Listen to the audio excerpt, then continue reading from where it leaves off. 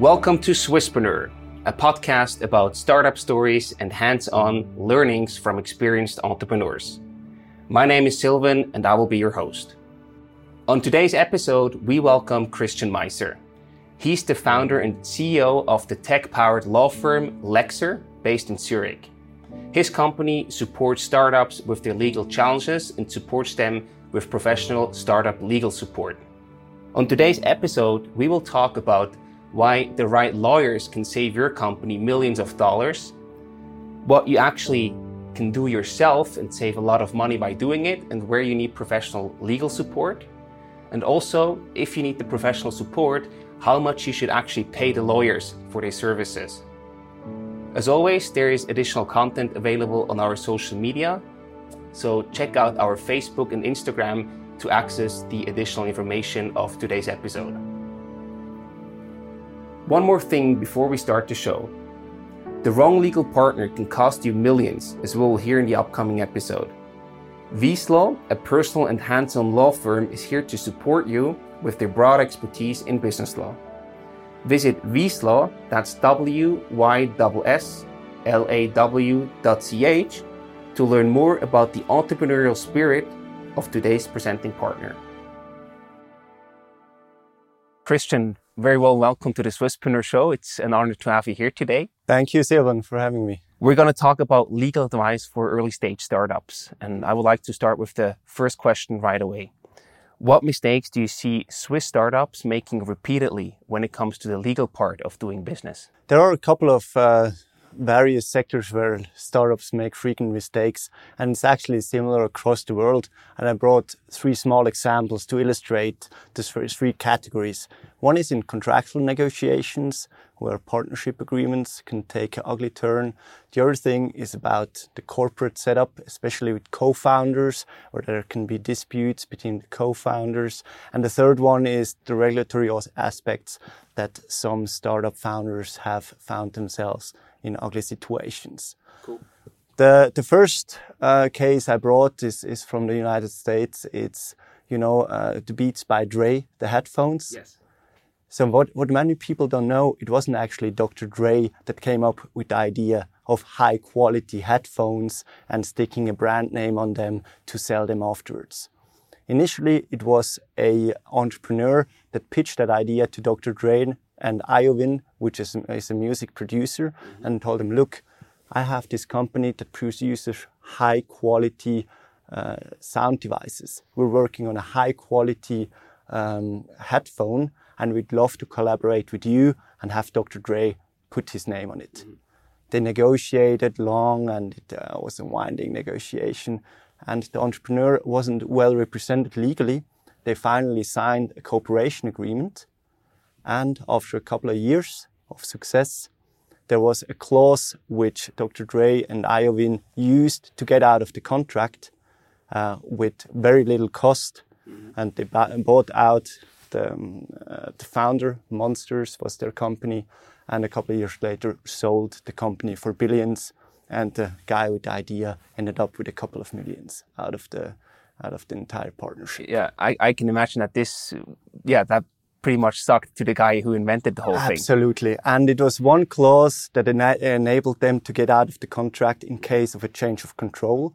And they sold part of their joint venture to another company, which then allowed them to sell out the stake of the other guy at a low price. Oh, a couple of years later, yeah, they were billionaires out of that. That was a pretty expensive legal mess up, if I can call it that way. Absolutely. Absolutely. What was the second example that you have prepared? Second example is a more famous example, even is of a co-founder dispute, is the Facebook case with Mark Zuckerberg and the Winklevoss twins. There are, of course, various sides of how the story evolved, but you see that over and over and over again with startups. A couple of guys coming together saying, hey, I have this great idea. Yes, let's do it together. You bring this to the table. You can do this. And all of a sudden, one co-founder says, actually, it was my idea. I do it on my own. Or the other co-founder saying, hey, I did all the work. Why should you get part of this? And you see that happening in almost every startup that has more than one founder, that at some stage you're going to run into conflicts. Some co-founders can resolve the disputes, many cannot, and that's usually at the early end of a startup. Yeah, I think that's a huge sort of breakup point where companies actually fail because of the team dispute that you have internally. And I always say it's similar to when you live together in an apartment with a couple of friends. Everyone thinks they do the most work in the household. Right. And the same logic applies in a startup. You always think, oh, I'm the one doing most. I'm the one bringing the value. Why should the others participate in that value? And that's when the money comes into play, and even best buddies from kindergarten can get into ugly disputes. Which is actually pretty sad, and I'm very curious to hear how you will fix that. But Yes. Before we get there, tell us also your third story that you prepared. The third story is Ross Ulbricht. This is a person more known in the blockchain field. He was the founder of Silk Road. Silk Road was an online platform that allowed purchasing and sale of illegal drugs and other things with Bitcoin and other cryptocurrency. He was one of the very early entrants in the blockchain sphere. He, of course, knew that this is very probably illegal, but he didn't ensure that the setup is proper, or didn't even seek legal counsel, or simply didn't care. I'm not sure what was his motivation.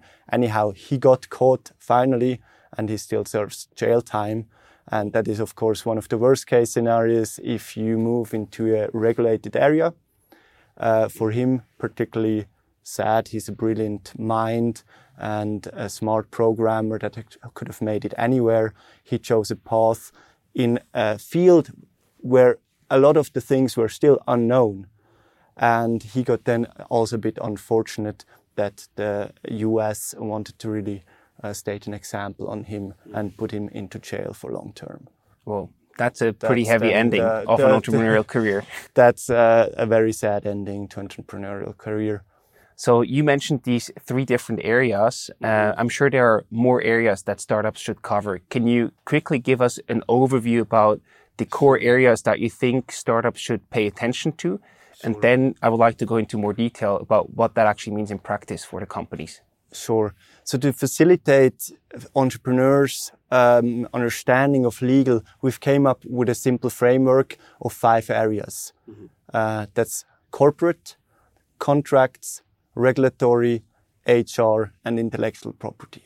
If you think about these 5 areas as different sets of where you have to think about as a founder, you already understand a lot about legal and you can conceptualize your problems much easier.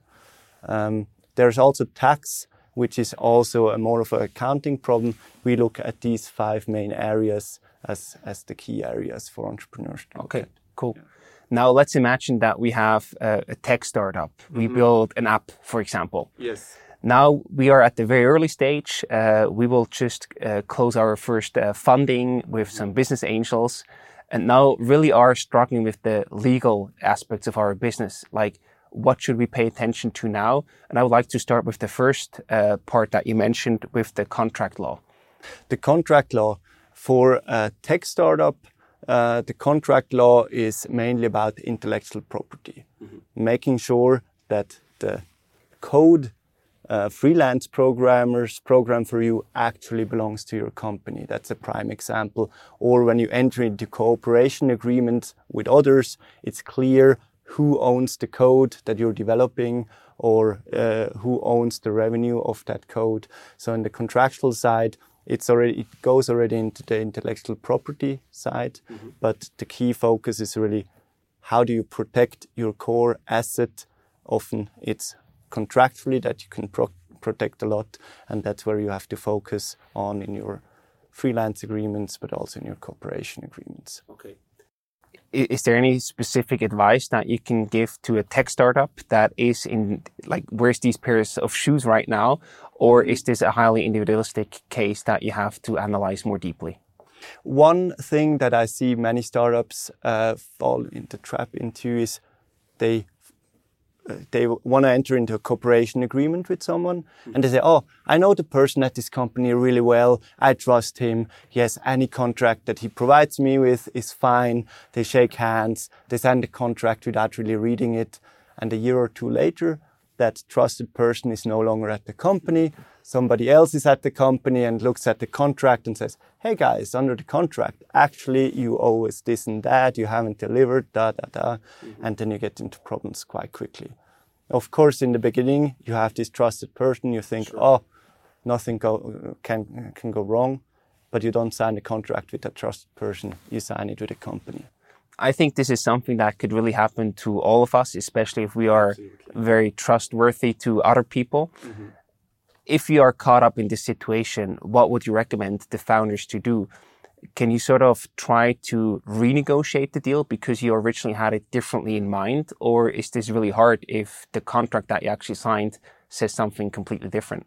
One thing that people have to get used to, once you incorporate a business, you're in the business-to-business sector where there's much less protection. When you're a consumer, there's a lot of laws that protect you, and even if you sign a contract that is extremely unfavorable to you, there may be a law that says, oh, you're actually protected as a consumer. Right. But as a business, there's much less protection, and if you sign an agreement, the law says, well, you're supposed to be smart enough to conduct the business, you just don't get out of it that quickly. Okay. There are extreme scenarios, but mostly in Switzerland, we're very liberal. We say everyone is capable of making his own decisions and mistakes. It's not the law to protect those that are not careful enough to enter into wrong agreements. Right. So the important step is really to initially read through an agreement. Mm-hmm. Most agreements, you don't even need a lawyer to really read through a lot of it. Just read through it with common sense. And if you find something that you don't think should be in there, escalate it to the other person. And if you still don't get a good explanation, ask a lawyer or a friend about it. Makes sense. I think this is also a very good framework that you just mentioned. So first you read through it on your own, then you escalate it to the other side. Mm-hmm. And if you still get a satisfactory answer, then you involve your lawyer to also stay a bit, I would say, more lean and avoid costs that probably, are not completely necessary. Absolutely. Yeah. Besides the IP that you have to protect, is there any other thing that you should check with your lawyer as a tech startup? I'm basically thinking contract law, for example, sales contracts that you do with your clients, general terms and conditions. Is there anything in that area that you should pay also attention to? So there's various, the contracts are really your communication to the outer world. And with a sales contract, of course, it makes sense to have a good standard contract that protects your company.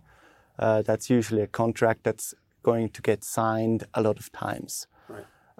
There are two sides to this. On the one side, you want to protect your own company. On the other side, you want to make the sales process as seamless as possible. So if you have a sales contract that's difficult to understand or that is too one-sided, you're going to have a bad customer experience for customers as well. So you want to have a lean contract that protects your interests, but that also is well understood by the customer. And if there are questions coming up, you can answer them easily. Absolutely. We had a very good personal experience here. All right. In the beginning, when we started this startup, we had like a 3-page contract. Mm-hmm. And whenever we had a sales meeting, they said, I like what you're doing. I would like to join. Then we showed them the contract and they said, whoa, I need to read through that first. Mm-hmm. Leave it here. I will get back to you later. Mm-hmm. And that made it really hard to actually close deals. Yes. Then we reduced the whole thing to just 1 page, made it very simple and very basic. Mm-hmm. And then we were able to close the deals instantly during the meetings. Mm-hmm. So do you have a sort of a best practice there about, where you have a good balance between you are able to close when you actually want to close, so not delaying the closing date, mm-hmm. but also being legally on the safe side? Is there like sort of a best practice about what you should cover in such a sales contract? That is a bit sector specific, but the main thing is really liability. What happens if something goes wrong? To what extent are you liable for the damages? For example, for a tech company that provides a piece of software to a customer, the question is what happens if a virus gets into the systems of your customer and wipes out their entire system? You may have sold them a piece of software that costs 1,000 Swiss francs, but if it wipes out their entire system, damages may be caused in the millions. Absolutely. And that would be your bankruptcy. Yeah. So these cases, you want to make sure that you limit your liability to, for example, we usually cover it to 3 times the value of the contract, so you know you have a cap. Right. Of course, if something goes wrong, you provide a certain liability cap and say, hey, we cover some of the costs, but if their entire IT system is wiped out because of your small piece of software, that may have not even been your fault as such. Maybe there was a mistake that you couldn't have known about, but still it was your piece of software and you may be held liable if the circumstances permit. Right. So having a liability cap in place, that certainly makes sense. And other than that, it's just having certainty around what you owe and how much the price is. So having these core pieces in the contract, that is often then just a bad customer experience when there's uncertainty around what the deliverable is. Mm-hmm. Sounds actually pretty simple, but I can imagine that's pretty hard to do very well in practice. It's always a matter of understanding the business of your client well. Mm-hmm. And that's sometimes where legal services are not ideal when the lawyer is not fully up to speed with your business model and doesn't understand your risks exactly. Yeah. And that's where it's important to have a legal counsel that understands your business well, or a business person that's legally savvy enough to draft the contract himself. Regarding the sales contracts, is there also, you have the general terms and conditions that usually also do apply. Mm-hmm. Do you actually need them, or is this more like, yeah, you write them, but it's actually not really worth the paper that you write them on? So the general terms and conditions is basically a compromise for the scenario you mentioned. Mm-hmm. You don't want to go there with a 10-page contract. Right. So what you do is you provide them a 1-page contract that references to the terms and conditions that are somewhere on the website or elsewhere, or you give them as well in print, but you say, this is actually the contract. Right. So people see, it's a 1-pager, all the important things are on the 1-pager, but they include then the 10-page terms and conditions where you have all the other areas covered, such as data protection and other things that are good to have settled somewhere, but you don't want to have in the contract really seen in the sales meeting. The other advantage is when you have terms and conditions, it creates the perception that they're general and can't be changed. Right. Often then the 1-pager would be provided in a Word document that can be easily changed, and the terms and conditions in a PDF. Yes. So the PDF cannot be changed that easily, the Word document can, and it creates the perception for the customer, this is general, there I can't change anything. So for the contract negotiations, you can frame it so that the Word document, the specific part of the contract is negotiated, the rest isn't. Now moving on to corporate law, that's the second area. What would you cover there as a tech startup? What's important to have a look at there? So the corporate law, it's really it's the internal mechanism of a company, is who holds the money and the power of the company. Mm-hmm. So who on the power side, who can take decisions in the company, who can hire and fire people, who can decide on the important corporations, who can decide on bringing in new investors or new shareholders. So that's the power structure. And then the money structure is who actually gets what money out of the company in case of revenue coming in, or then for tech startups, often more important in case of an exit 5 or 10 years down the line. Right. Tech startups often have a business model where they have to invest a lot of money because before they become profitable. So usually they have to get external investors in to fund these development costs in the first years before they actually can then generate revenue. Or sometimes, like Uber, you never generate revenue, but you still have an exit down the line. You just need a lot of capital from external investors to fund you until that exit moment. Mm-hmm. The question with investors always is, how much do the investors get to say in your company? Mm-hmm. Do they have veto rights for certain decisions or to get a board seat? And then, even more importantly, how much of a stake do they get in the company? And there it's important to very carefully look at the terms negotiated in the shareholders agreement with the investors. Maybe already a step before that, if you're a tech company with multiple founders, if you're 2-3 co-founders, make sure that you have a sound corporate setup and you discuss with each other what happens if one guy leaves after 1 year. Right. What does that actually mean? How should you do this? What are like the best practices there? And how do you actually also document that? Like, do you put that in writing? How should you store that? Can you give us more insights on that part?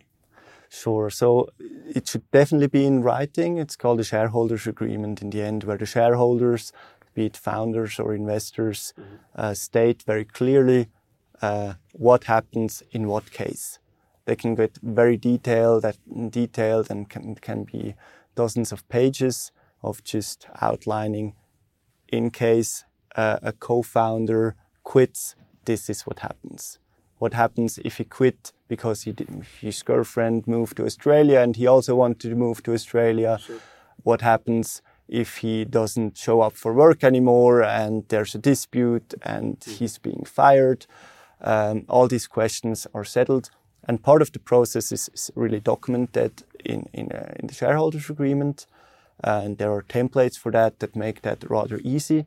But almost the more important step is actually talking about these things. Mm-hmm.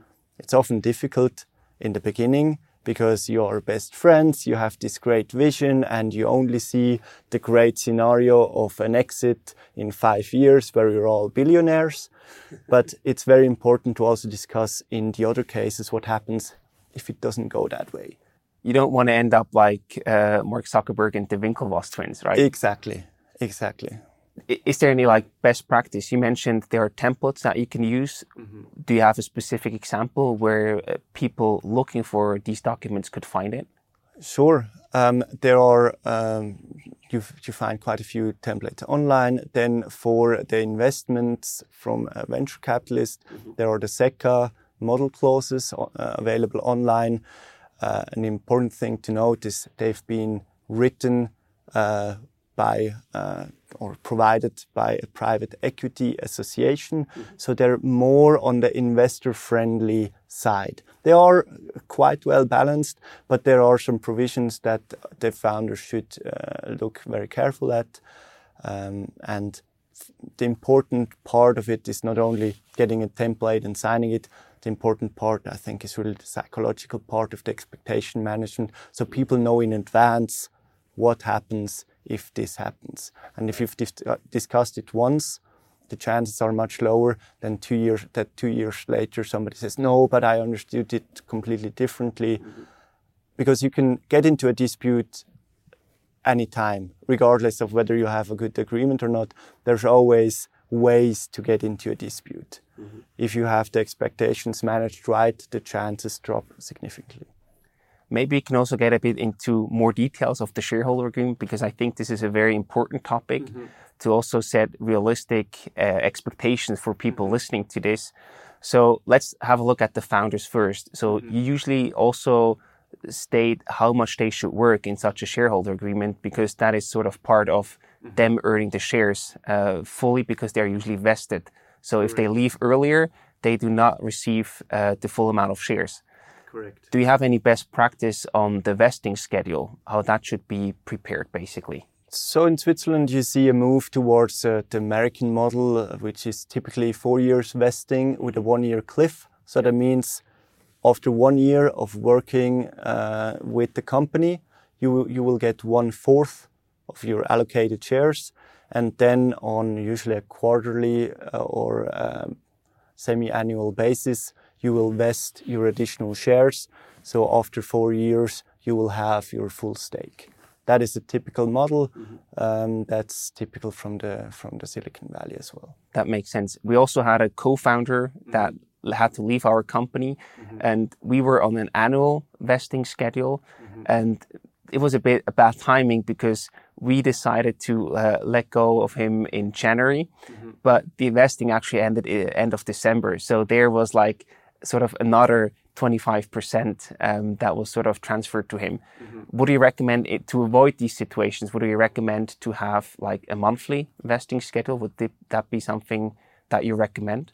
It's always a balance between as well the administrative costs of having, especially when you have a stock option plan, when you have monthly vesting for 20 employees, it gets somewhat burdensome. So we often see quarterly or semi-annual, that's usually sufficient. Annual is quite harsh.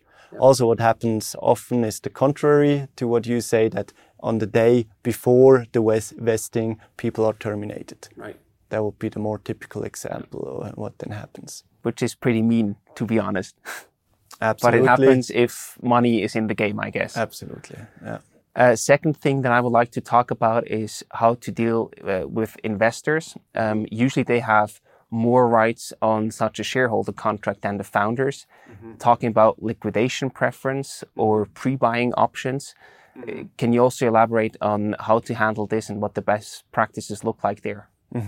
So for the investor side, a general remark maybe before you take on investors, startups should do a due diligence on the investors as well. You always hear on the due diligence on the startup, but it should be the other way around, to speak to other startups that were in collaboration with these investors to see how did they handle, were they fair game or did they exploit their power to the fullest? Right. Because at the end of the day, you invite someone else to your party, so to say.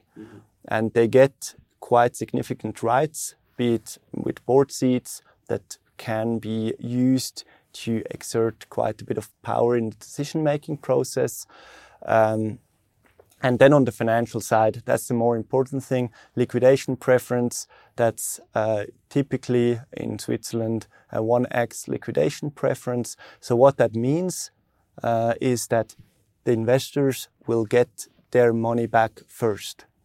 And the tricky thing in the negotiations is that you as a startup, you always pitch the best case scenario to the investors. Sure. You tell them, look, you invest 1 million now, it's going to be 10 million in 5 years. And that's the scenario you tell them. And in the contract negotiations, the investors will then say, okay, that's all fine, but we still want to have a liquidation preference that in case it doesn't go so well, we get paid first. So an example where the investor invests 1 million and startup is sold for 1.2 million after 5 years. The investor gets his full million back first, even though he may only have 20% of the shares. Right. And the other money is then only distributed among the remaining shareholders. So you stand there as the founder, you've put in 5 years of your life. You actually created something that was worth over 1 million, but at the end you stand there with much less. But I mean, that's pretty standard of the industry, and to a certain degree, I guess it's also part of the game that you play. And that's when you should consider carefully whether you really need investors and how much money you need. That's something that's a bit of a culture. Wow, I raised money. It's amazing. And only later you realize, well, there are strings attached to this money. Is there anything else that you would like to add to the corporate law section that we have not talked about yet? One thing is that there's a lot of development going on in the corporate law sector, especially when you look at different ways of getting funded. There are more and more alternatives to the traditional friends, fools, family rounds and VC investments. There are more and more crowdfunding investment opportunities out there for startups.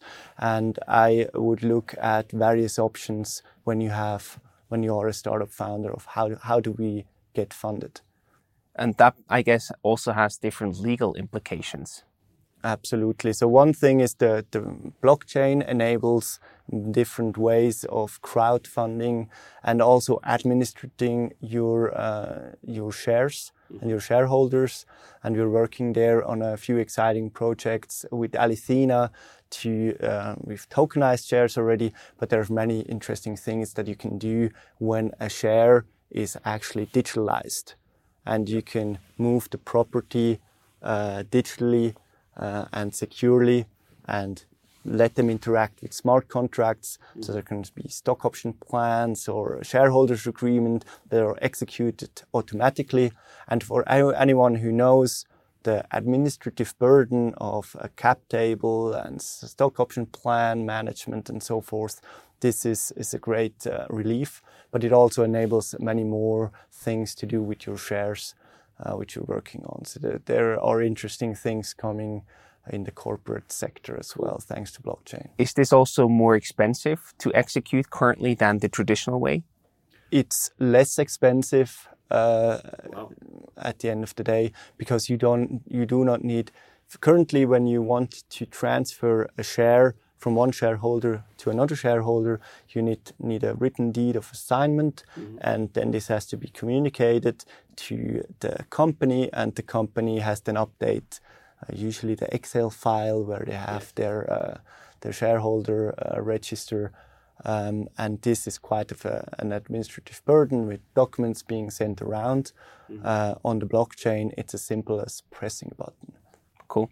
Sounds very promising. So we look forward to the future in that regard. Absolutely, yeah. Now let's move to the third part that you mentioned, the regulatory law. What does a tech startup has to look for in that area? So regulation is very sector specific, and there's a few regulations that are cross-sector. This is data protection, which has become more and more important in the past couple of years with the EU pressing ahead with the GDPR regulation, and the awareness has really risen in Switzerland as well due to the changes in the EU, which in Switzerland will most likely be enacted quite soon as well. So that is one thing to think about. How do you process personal data? And that varies as well from tech startup to tech startup. But what every startup processes is HR data of its own employees and then marketing data. And to make sure to do that in a compliant manner is a compliance issue, but also a reputational issue. People don't like being sent emails without having ever consented to receiving them. Right. So that is something to be aware of.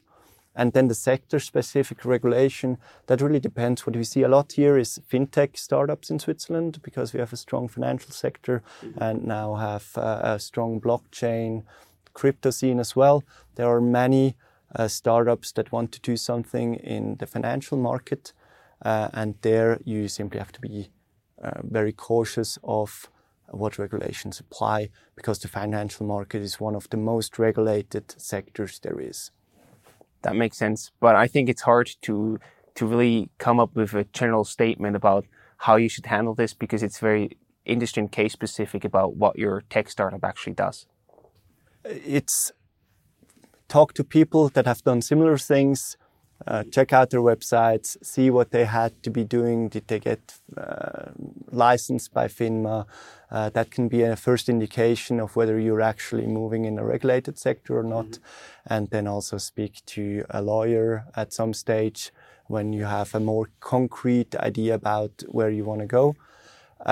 We've also seen that it can make sense to involve a lawyer in your founding team in a highly regulated industry, because your solution is to some extent driven by the regulatory environment, especially what can I do without the license, for what do I need a license, so what is the logical steps of my product. First, you usually want to go in a non-licensed area to test it, to have an MVP there, and then think about how you can expand into maybe a licensed area and how the licensing process is then structured. Cool.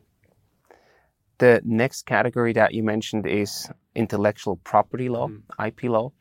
What does a tech startup has to tackle there? You already mentioned briefly that it's important to protect the IP with your working contracts or freelance contracts. What else should you pay attention to? There are different types of intellectual property, and one is relevant for tech startups is always the software. The software code is actually quite difficult to protect legally. It's important that you own the software code. It's equally important to ensure that other companies cannot simply copy your software code, and the one-to-one copy of your software is actually protected. So software is protected by copyright law. So the actual code you cannot copy-paste as another company. But what you can is copy the idea behind it.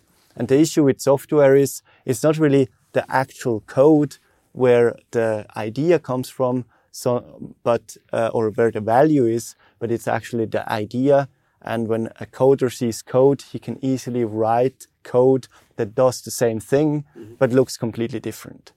Yes. So that makes it difficult to protect software. And what companies often do to protect their source code is simply not disclose it. Like the Google search algorithm is only known by a handful of people. Right. So like the Coca-Cola recipe as well, you simply don't disclose it to make sure it's protected. So that's the best protection that you sort of recommend? For software, it often makes sense, especially when the software is so crucial to your business, as for example the source code of the Google search algorithm. Right. Then there's always there's also different categories of intellectual property. One is patents. Patents is an invention. Typically, it's a physical good or piece of hardware that can be protected with a patent. Software is difficult to patent. That's why it rarely applies for software-based tech startups. But in the hardware sector, it's very important to ensure on the one side that you don't breach a patent with your idea, and on the other side that you do patent your technological invention as widely as possible. Then you also have additional IP rights that you can protect if you want to, like your brand, for example, I could imagine. How should you handle that as a startup?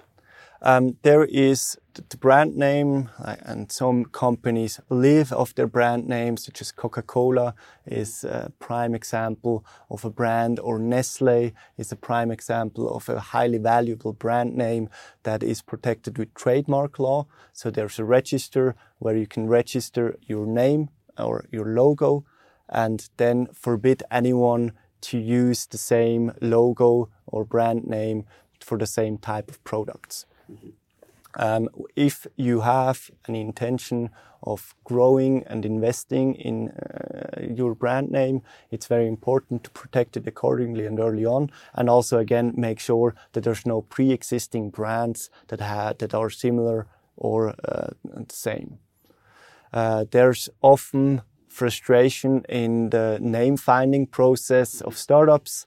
Already it's a difficult emotional topic amongst co-founders usually, and the frustration stems from the fact that once they've found an agreement between each other, you as a lawyer often have to tell them, look, there's a brand name that's maybe not exactly the same, but almost the same, so you run a high risk of being then persecuted by that other company. And is this something where you recommend to have a lawyer supporting you to check whether your brand or your brand name that you have in mind is already protected in some sort? Or is this something that the founders could also do themselves? You can do an initial search yourself. I mean, already Googling for the term, is there another company out there? Then there's the commercial register where you have the company names. Then you have the Swiss trademark register where you can do an initial search as well. If you it depends then a bit if you're a small startup that has 20,000 Swiss francs as capital to get something started and you're bootstrapping, do it yourself before you go to a lawyer. But also be aware that your brand name may have to be changed after a year or two. If your idea is really around your brand and you want to build, for example, a label, a clothing label, invest the money up front into a lawyer for some proper research, because changing your brand name means basically start from scratch again. Absolutely. The last point that you mentioned, which is important for early stage tech startups to tackle, is HR law.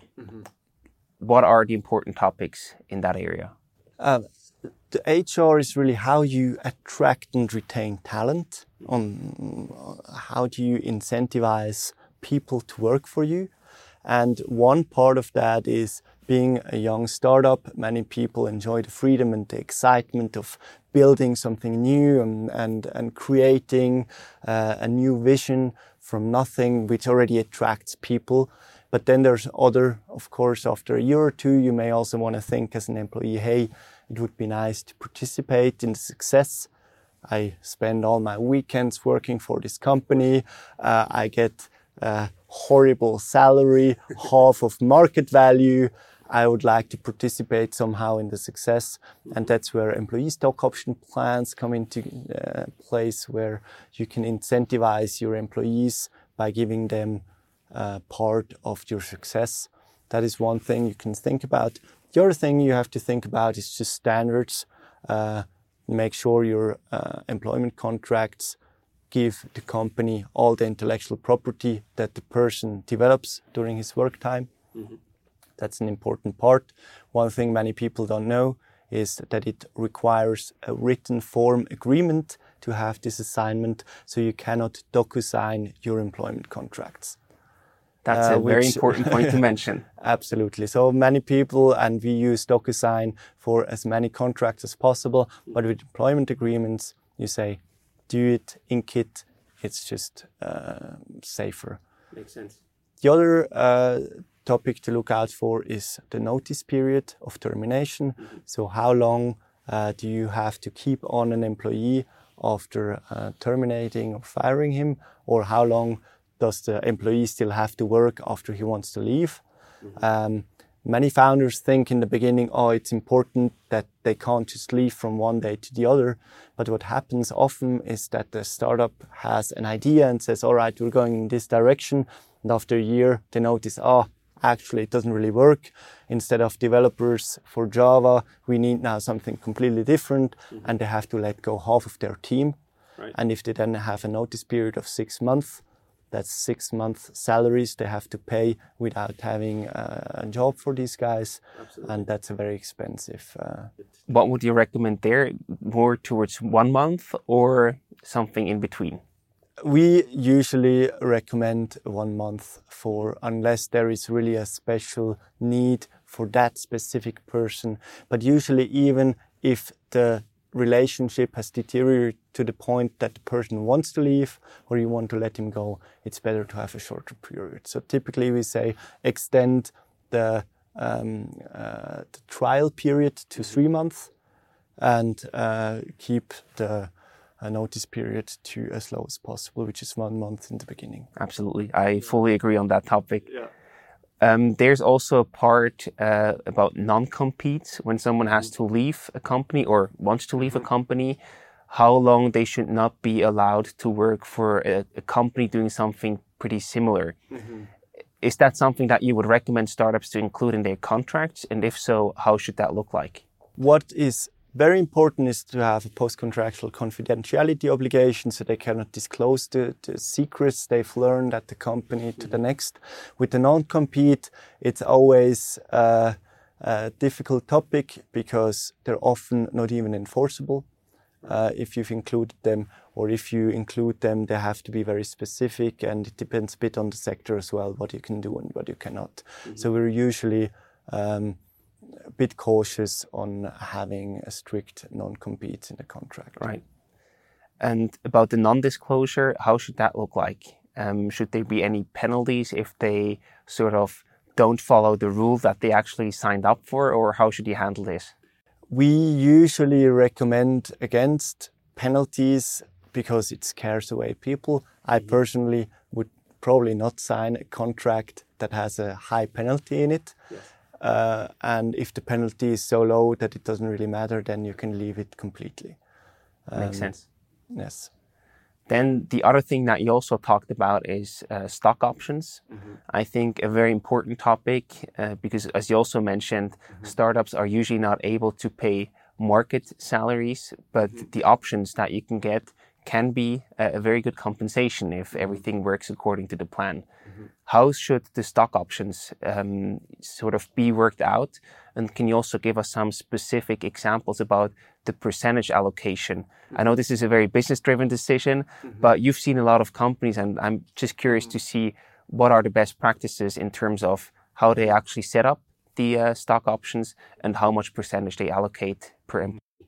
There are two main ways to implement it. Either it's you provide them with employee stock options, which is an actual option for the employee to later purchase a share at a certain price of the company, or then there are the phantom stock option plans where you provide the employees the mirror as if they owned shares of the company. So in case of a later exit, they simply get a lump sum amount that they would have received if they had held X amount of shares in the company. The decision is largely tax-driven because it has different tax implications, and there you have different. You should look at where the main shareholders are based, in which canton, and where is the company based, and also what is the expected change in value of the company. If you have an expectation of a 50x case where the shares will have 50 times the value in 5 or 10 years, you should try to allocate the actual shares as early as possible to the employees, because the capital gain in Switzerland is tax-free, and that can make a big difference. Then again, you have to look at a bit of the administrative burden. As soon as you allocate shares, you have to invite them to the shareholders meetings, and there are additional administrative hurdles of assigning the shares to them, whereas a phantom stock option plan is quite easy in the administration. Just to make sure here, because I think the tax implications are super important that people don't pay enough attention to, I can imagine. So which one is more favorable, the options that you get or the phantom stocks? The options are the more tax favorable because in the phantom stock, this is treated like salary, no matter what. So the full amount you receive under a phantom stock option plan is first taxed as for Social Security and then taxed as income on the level of the employee. Yeah. I think that's a very important message to make people aware of. Is there anything else that startups should take care of in the HR law area? Again, I think it's again the same thing as with the customer contracts. You want to make sure that your employees are happy, and on the same side, you want to protect your company as much as possible. So there should be a good balance between protecting the company from a legal side, but making sure as well that the terms are fair and equitable for your employees as well. Because your top talent will ask about what the terms are, and they will read through the contract. And if the contract is too complex or has a high penalty for or a strong non-compete in there, they may choose to go to another employer. Absolutely. I think these are 5 very interesting and very good core areas that the startup should focus on. Now I would like to focus a bit more on the collaboration between the startup and their legal partner. So maybe you can summarize, I think you already mentioned in parts of your answers, but maybe you can summarize why it's important for a startup to really have a good and strong legal partner on their side.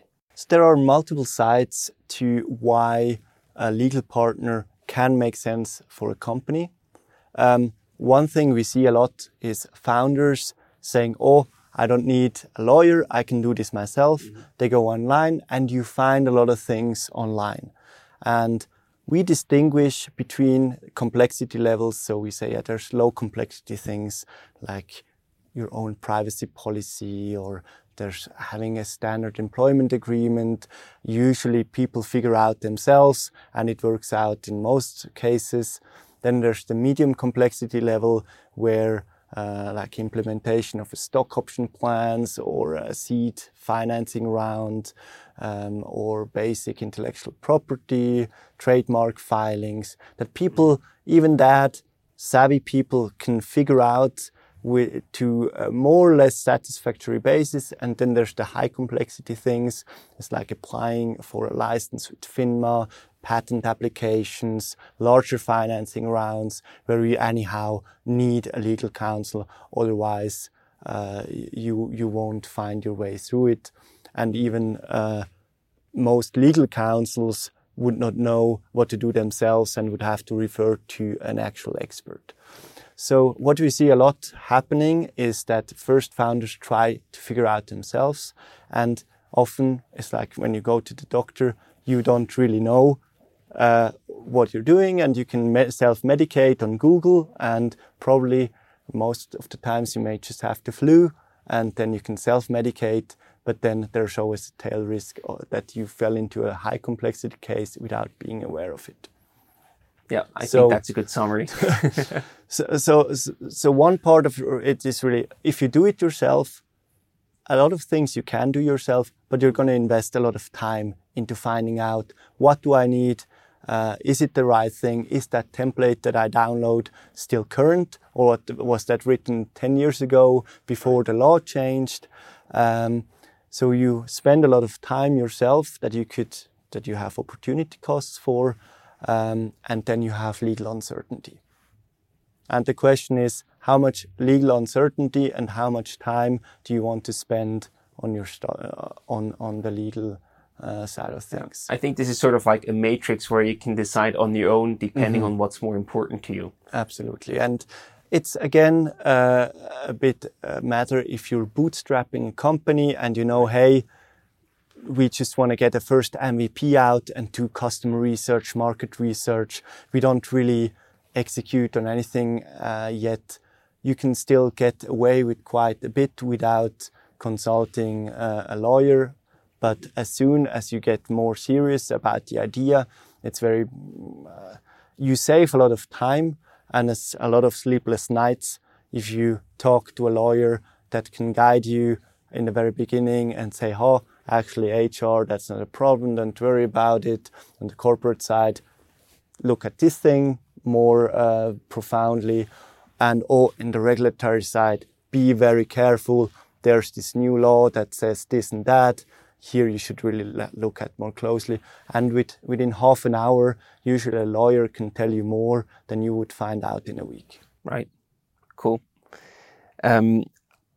I think it's also very important to sort of distinguish between the quality of a good and a bad lawyer. Mm-hmm. Something that I found personally very difficult to do. Mm-hmm. We were part of a startup program, and there we got sort of vouchers to use at the local lawyer, but then actually had to find out that they were not familiar to work or deal with startups at all. So we ended up spending all the vouchers, and they even wanted to bill us for additional hours, but didn't solve the problems or answer the questions that we have, but just had a lot of effort and time that they put into this. So for us, this was a very bad quality experience. How do you suggest startup founders, especially first-time founders, go about finding the good quality lawyer and also learn how to distinguish between good and bad lawyers for their startup? I think it's like finding any supplier in an area where you yourself don't have expertise.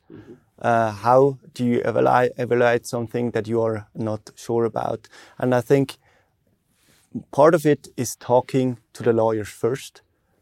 In a face-to-face meeting, most lawyers will give you half an hour of free advice. If they don't bother anymore, they will overcharge you anyhow. Use that first half an hour, talk to 3-4 different firms and get a sense how they work. Do they even understand your business? That's often a huge problem, that they don't understand your business model or they don't understand your technology that you're building.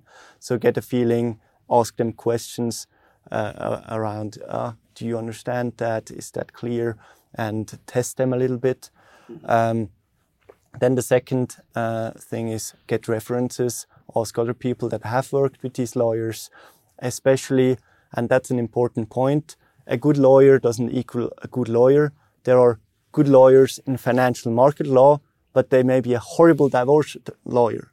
Yes. And vice versa. So ask the people that have worked on a similar problem with that lawyer, if possible, or ask a lawyer for references. They usually are reluctant to give it out, but some of them may actually give out references as well. So you can talk to the people that have worked with them, that had similar problems, have been in a similar sector, and that allows for a better vetting process.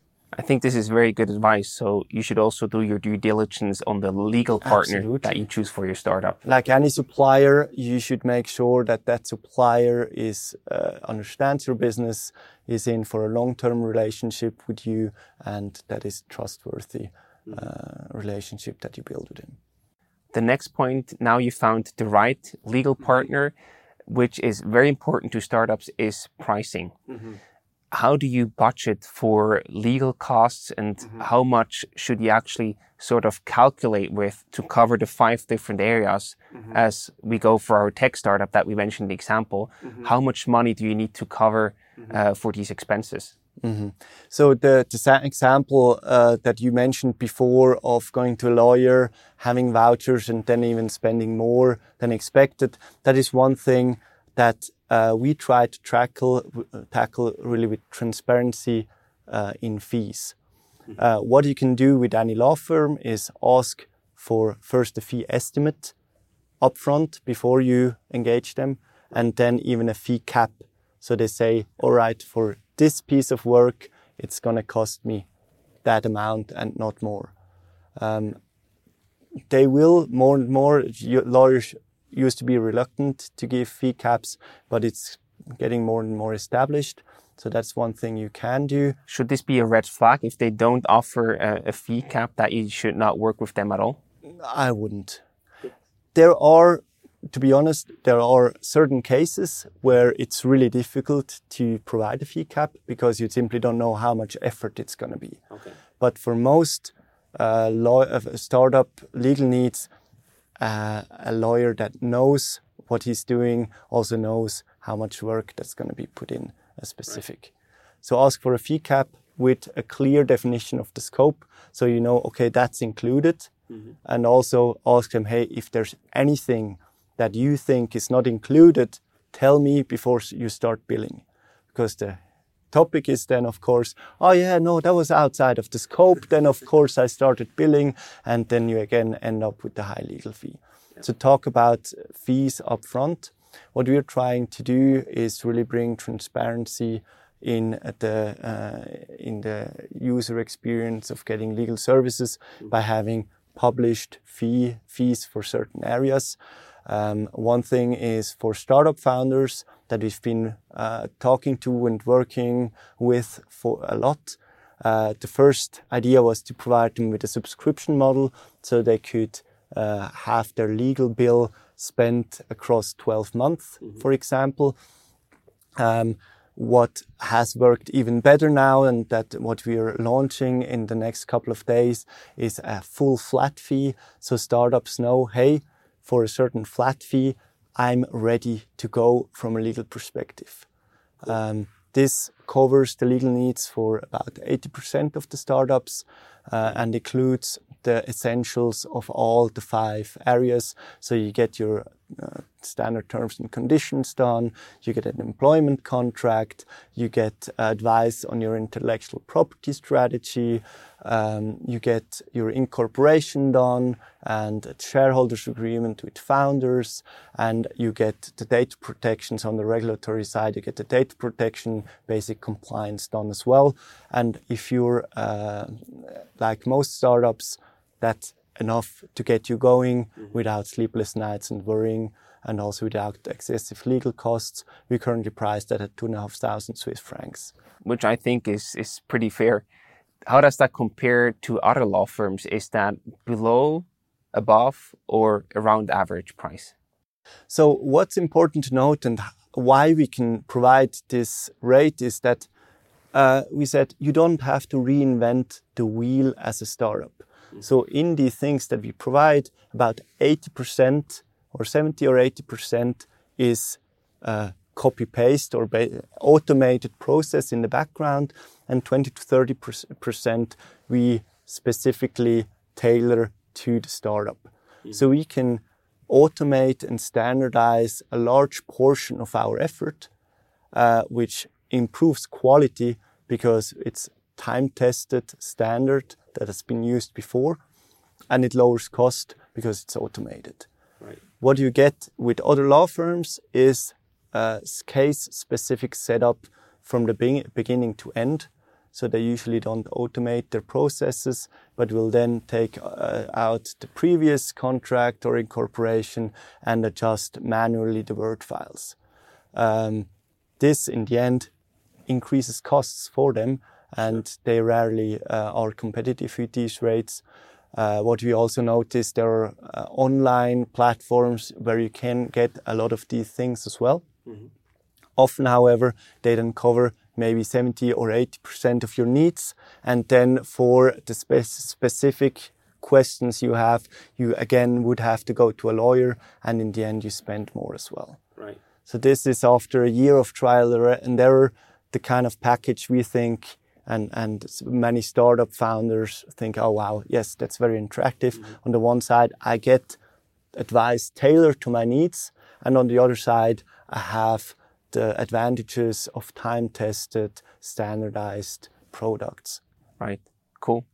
One also important topic there is when you're actually starting as an early stage startup, mm-hmm. at a certain point in time, you also have to actually found your company mm-hmm. as a legal entity. Mm-hmm. There are certain websites that offer these services, and there are, of course, also lawyers which are at a much higher rate than these websites. What is the best practice from your perspective to found your limited company or your, how do you say that? Your AG incorporated or company, exactly, yeah, yes. So if you really only need to incorporate an AG and that's it, mm-hmm. if that's all you need to do, because either you know all the rest already or you have you use that company for if you want to open a bike shop, for example, right. and you really don't, you already know from your previous employer what the normal, I don't know what a bike shop in contracts has. Usually when I repair my bike, there's nothing I have to sign. I just give it to him. And so the legal setup is really simple. Mm-hmm. They may not even need a privacy policy, or they just have a very easy setup. That can be a good choice of saying, I go to these platforms, mm-hmm. and if you then need an insurance anyhow, and you need a bank account anyhow, they have partnerships where they can offer the incorporation for almost, I think some of them even for free. Right, yes. If that's your setup, that can make sense. I think for the typical tech startup, there are, and what we focus on, there are sector-specific questions that pop up. There's usually a more complex setup with the co-founders, or there's just simply the need and the wish to get a bit of more personalized experience. Mm-hmm. That's where it makes more sense than to go with someone that always also provides you more advice. And I guess this would be additional costs on top of the 2,500 that you just mentioned before. The 2,500 is really a flat fee package where we say, with these, you're ready to go. Mm-hmm. With this 2,500, we provide you with all the documents, plus specified and tailor-made, but also the actual advice to you. So we sit together with the startup founders, discuss their setup, point them in the right direction, and after 2,500, they're really ready to go. And it's not that we then charge additional fees for this and then the paper we used, which we rarely ever do, and for phone calls and whatnot. So that's really a full flat fee and without hidden costs. except for the register fees and notary fees that are outside of our scope. Okay, but in that flat fee, the company foundation is already included as well? The incorporation is included as well, except the commercial register and notary. There's a trademark registration included, but the register fees are also on top.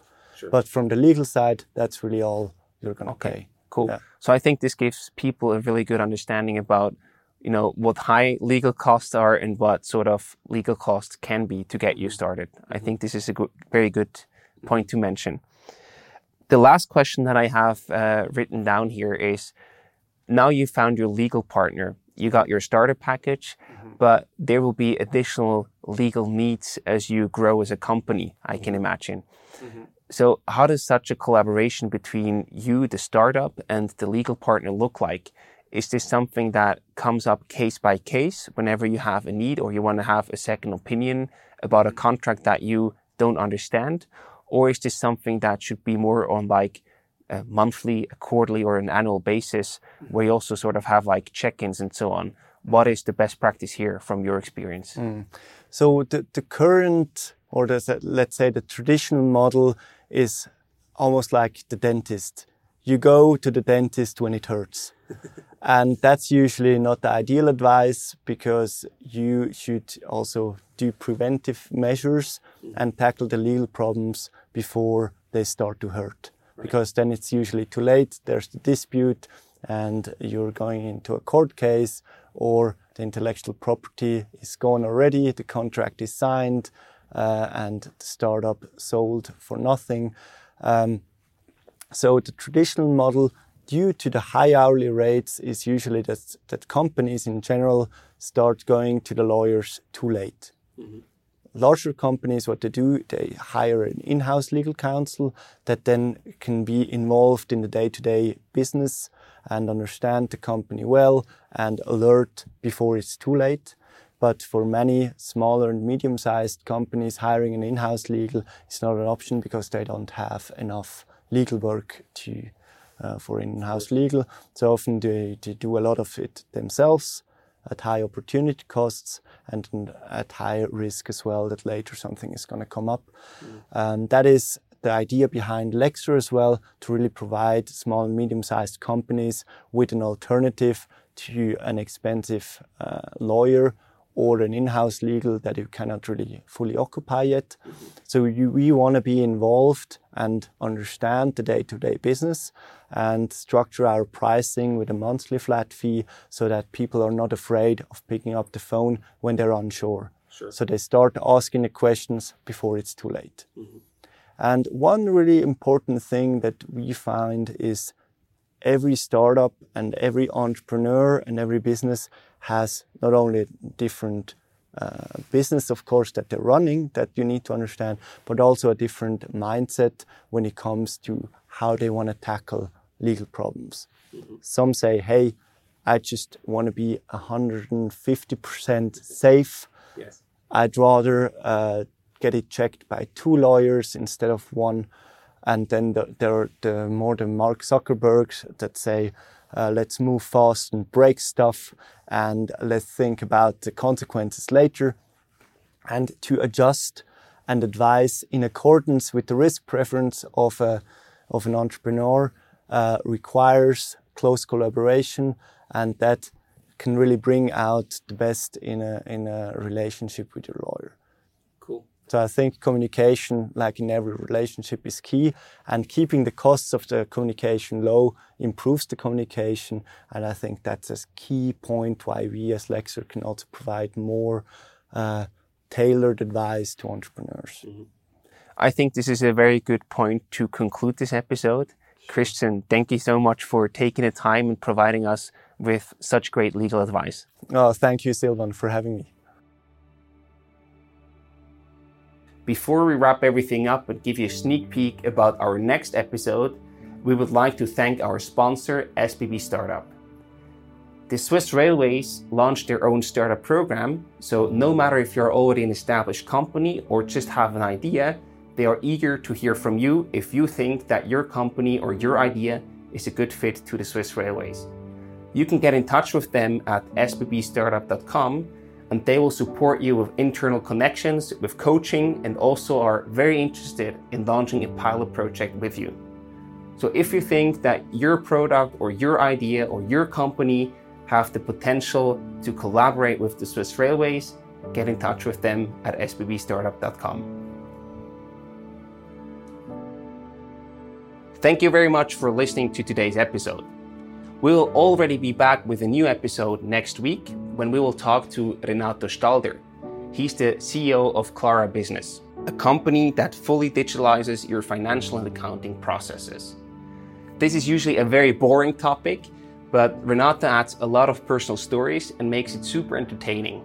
So you will learn things like what tasks you should focus on as an early stage startup, how much money you should pay professionals to support you on this, and what you can do when a client does not pay his or her bill to your startup company. So I'm sure that you will find some valuable insights there, and I hope to see you again next week for an all-new Swisspreneur episode. Until then, have a wonderful day.